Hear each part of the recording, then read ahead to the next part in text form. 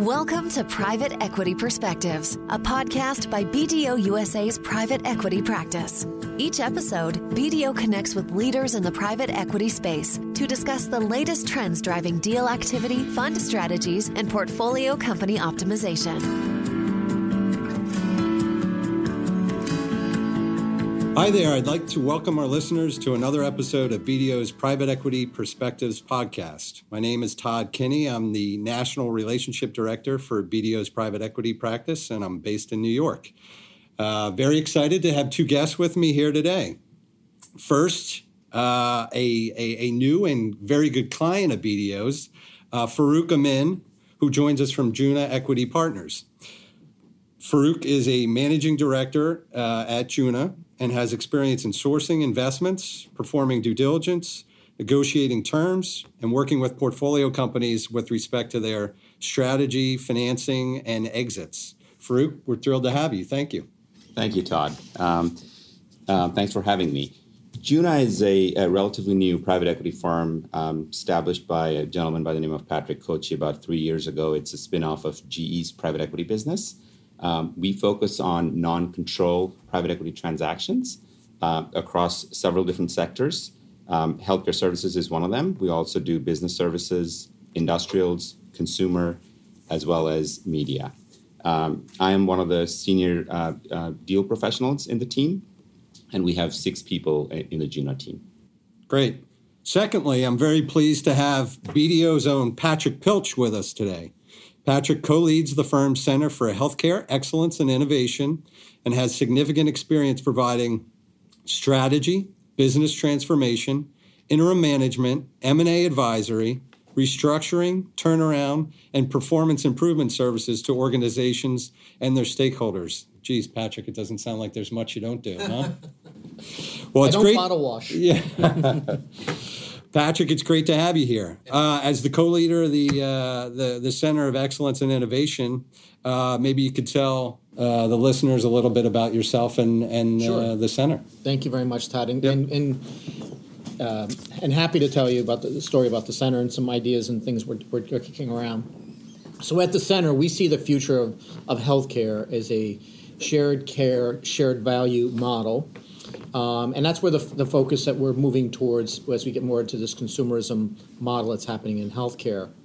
And what we mean by that is that it's the process of breaking down silos and connections across the continuum of health, life science ecosystems, the companies, obviously the industry's borders as well, because we get into beyond it's more of a global framework to really unlock value, improve patient outcomes, and improve, ideally, patient experiences. So at BDO and the center, we work with healthcare organizations to help achieve that vision by capitalizing on data, optimizing profitability, addressing and managing, helping them manage risk, and helping them to compete and transform in this new model, moving towards value-based payment. And most critically, importantly, is take all the services and the capabilities of the firm and help them innovate patient care. Great. Well, let's jump into the first topic, kind of broadly healthcare deal activity. I think we want to talk to you about, why private equity and frankly investors in general have such a strong appetite for healthcare deals right now. I think if we look at just this summer, KKR's $10 billion acquisition of Envision Healthcare, which is a provider of doctors to hospitals, was really the largest healthcare buyout deal since the financial crisis. So I guess we'll start with Farouk, and then Patrick, maybe you can comment after Farouk. I guess the question is, why is healthcare so attractive to private equity investors today, Farouk? And on top of that, do you see any particularly interesting opportunities within the healthcare middle market? And for this one, let's define mid-market as 10 to 50 in EBITDA. Sure. The market is hot in general right now, but there's been a flurry of activity across the healthcare services spectrum. As you know, we are long into the economic cycle at this point, and the cycle at some point is going to turn. And when it does, healthcare as a defensive sector is probably going to fare a little bit better than some other sectors. Of course, that's not the whole story. There's a significant amount of interest in healthcare also because of the long-term demographic trends that we see in the U.S. And that's also a very attractive feature for healthcare investors. Now, yes, thank you, Todd. So I would say also, too, there's a lot of cash, right, looking for homes. And private equity funds certainly have a lot of capital to deploy, and they're going lower and lower, more early stage. From my perspective, what I see what's happening is that the early stage folks and smaller companies are clearly in the mid-market space because of that, and there's momentum behind that. And now firms are approaching healthcare deals as a portfolio play, not just as siloed. I'm going to go after one particular thematic, whether it's a derm practice or behavioral health, et cetera. But they're looking at thematically how it fits across the healthcare continuum. And as they do that, it's much easier to scale a mid-market than it is to scale early stage or small, because it just takes a while to get from there to where it is now. And to your point, I think that, Farouk, that we're going to see more and more of these types of deals. And I've noticed, I don't know if you have, but I've noticed more of the dipping down the private equity to where VC had been in the past. Interesting. All right, well, why don't we move on to kind of broadly valuation trends. I think we all know valuations are sky high within the healthcare space and really beyond. While there are plenty of promising opportunities, some investors are more cautiously pursuing highly valued deals. I guess, Farouk, I'll throw this to you, and then Patrick. Why do you think valuations are so high right now, and what could be the potential implications on returns? Sure, Todd. Valuation in general in the market is pretty high. Several different reasons. Public equities are richly valued. You have, in addition to that, you have significant amount of capital that has been raised by a lot of private equity funds that are looking for home, as Patrick mentioned. And so the sponsors are eager to deploy that capital. There's also an abundance of cheap credit in favorable terms. All these factors jack up valuation in the marketplace. Healthcare is also impacted by the cycle issue that we talked about as a defensive sector. It's garnered even more interest. So all those factors, make the valuation very high.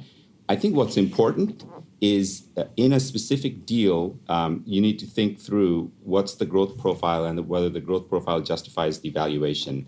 And also if the capital structure that you construct, whether that can withstand a realistic downside scenario. If the growth doesn't materialize for a deal that has a high entry multiple valuation, as well as high leverage, your returns are going to be impacted pretty severely. Some pretty good insight. Patrick, what are you seeing? Well, I certainly agree with the valuation pressures because there is a lot of money looking for homes. And there's two types of investors that we're seeing at a high level. And you can start seeing some of the funds are being raised. There's investors not necessarily with deep expertise in understanding in an industry per se, but maybe generalists. But now they're going thematic. Like, I want to get into healthcare. And then so that's a lot of cash coming in, right? So we're looking for homes for that. So that's a driver of value. But there are other investors are really, I would call the smart money investors who have deep expertise on their teams and they see opportunities and they understand the implications of the investment thesis beyond traditional competitive alternatives or existing products. And this gets into real innovation that really see where the vision of this organization, this investment thesis could expand beyond the current models. Fantastic. And now we'd like to take a quick coffee break with BDO's Stephen Schill, who co-leads the firm's Center for Healthcare Excellence and Innovation with Patrick. Stephen will unpack some interesting findings from the center's recent candid conversations on elder care study.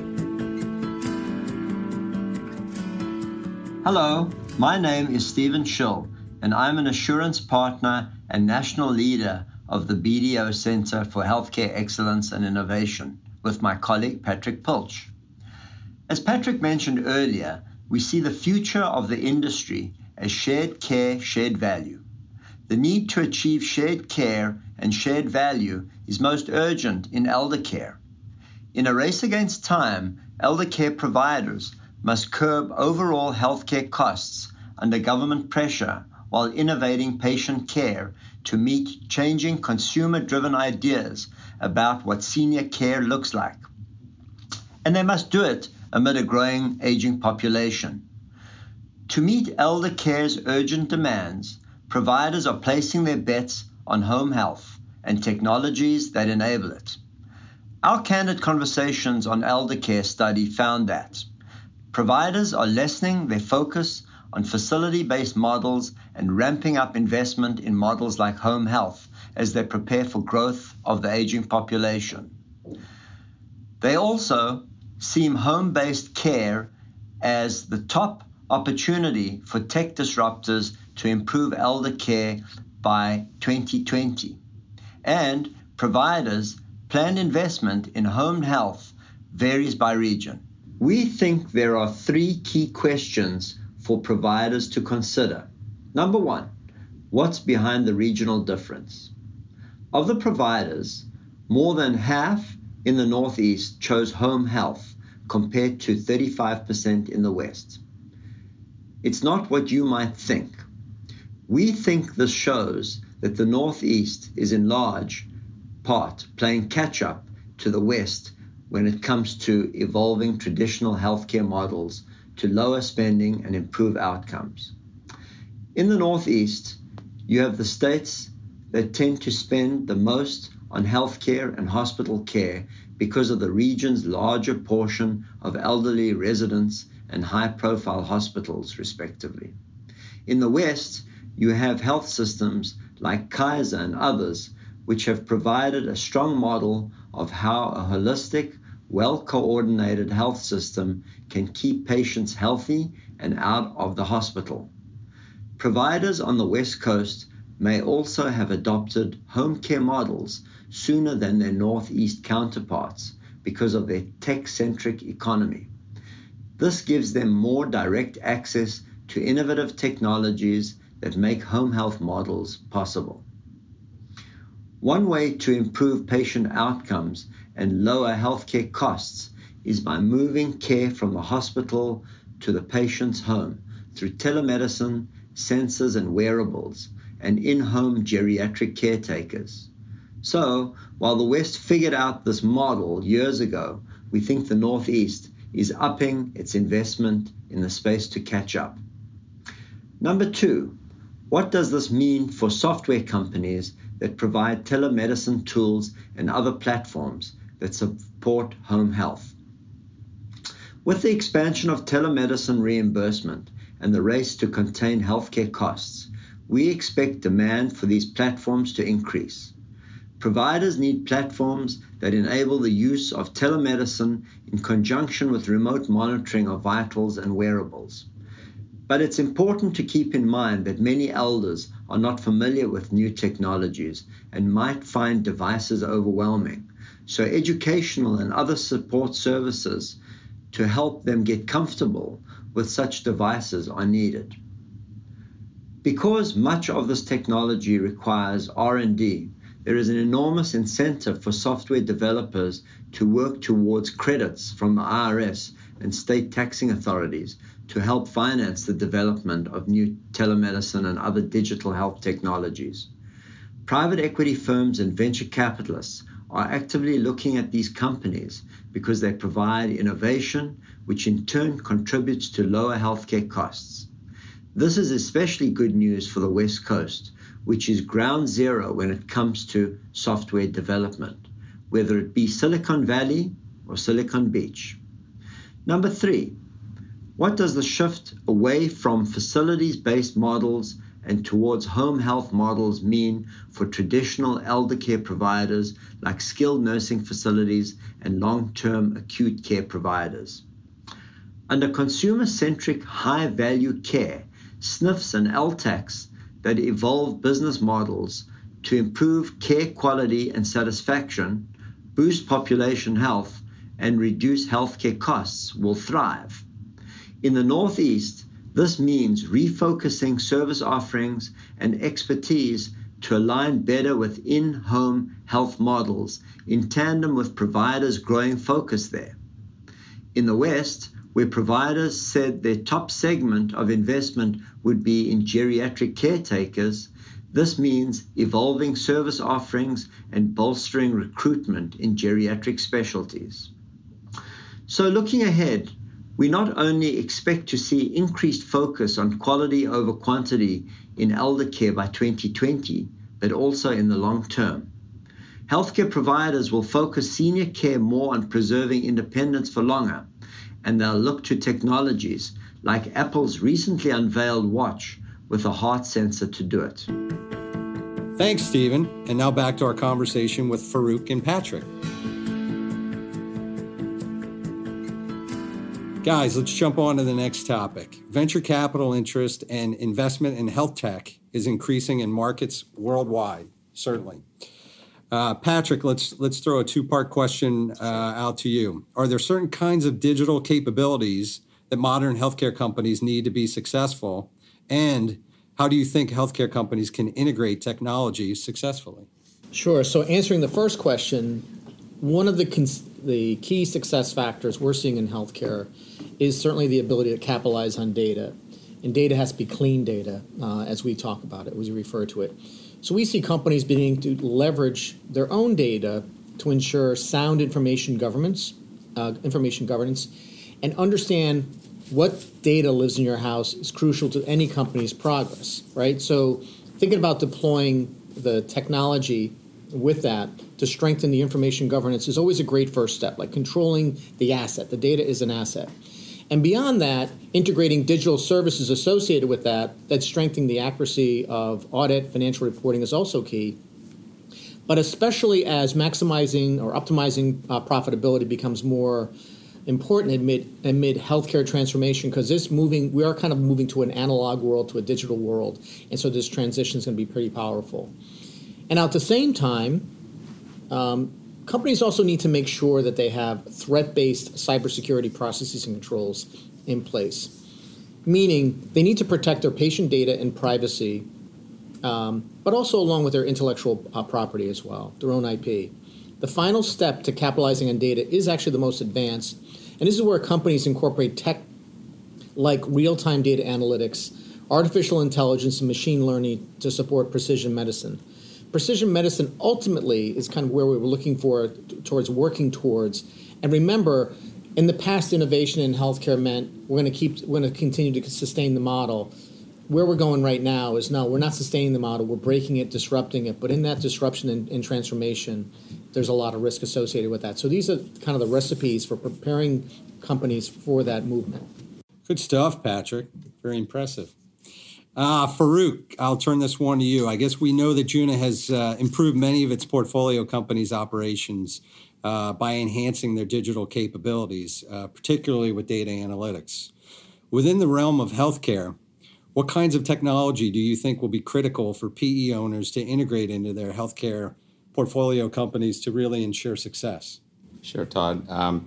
Healthcare, as you know, is transforming from fee-for-service to value-based care, which requires much more sophisticated patient knowledge. Making complex health data useful and actionable is a real challenge. Current manual processes can't do the job well and are often prone to accuracy challenges. So technology will play a big role in providing the solutions. One of our portfolio companies is a SaaS healthcare company that provides risk and quality solutions for value-based care and has payers and providers as its customers. Great insight, Farouk. This is I hope you guys both brought your crystal balls today. Patrick, I do. Is that what's in your pocket there? Yeah. Pocket. Okay. That's why it's very Farouk, you got yours? Yep. All right. This is where we get into the future of healthcare. Quite a few massively significant deals and disruptive forces are on the horizon, from Amazon's emerging healthcare arm to the pending CVS Aetna deal. Patrick, I'll throw this one out to you. So what should healthcare investors and healthcare companies expect in terms of deal activity and disruption, really, within the next year or so? Sure. So Todd, I would say let's take a step back and look at where the value-based payment or value-based care movement is going. It's really going to be very transformational and also actually have a restructuring impact on the healthcare industry. There's a lot of literature out now in the market that talks about this. So certainly there's going to be a lot of disruption, capital shifts, realignment of assets, et cetera. This is going to create some huge challenges for companies, but also certainly some tremendous opportunities. But I do think the real major change and opportunity comes down to two words: digital transformation It's so much more than an organization's front-end capabilities and communication in terms of clinical interfaces with consumers of healthcare services and that consumer engagement we so enjoy in other industries, but also at the back end. So think about the front end being very much digital. If your back end is very much analog, you have a misaligned organization and not as efficient as it can be. So companies really need to understand how to become a truly digital healthcare organization. I think that's where there's tremendous opportunities for investment. I think there's an creation of value. I think that some of these companies that have great front ends in terms of analytics on patients, consumers of healthcare services, but if they have to go back to the back of the house, if you will, the finance office strategy, it's really dated. It's living in another century sometimes. So we need, from an investor perspective, to understand how these digital capabilities need to be consistent throughout the business, so that there needs to be certainly a shift in mindset around what to look for in healthcare companies. If you're coming in as an investor and the front end is very digital, the back end is not, there's your transformational opportunity, and you can add a lot of value. It would be an incredible opportunity to invest in a company, however, that creates the whole front end and back end digital solution for healthcare organizations. I think that's where there's a tremendous opportunity there. Awesome. Lots of tips and insights for our listeners. Farouk, what do you foresee for the healthcare industry and private equity investors in the space? Yeah, I agree with Patrick. There's no doubt that massive digital transformation is occurring across all industries, not just in healthcare. We think that machine learning and artificial intelligence are also likely to have a massive impact in the global economy and all the businesses, particularly in regards to the size and structure of the workforce. So when you make an investment, you have to think through the implications of these changes. In terms of deal activity, I expect healthcare IT, physician practice management, as well as behavioral healthcare to continue to be very active subsectors for mid-market private equity investors. Fantastic. Well, guys, again, Farouk Amin with Juna Equity and Patrick Pilch with our Healthcare Center of Excellence and Innovation. Thank you both for taking the time to join our show today.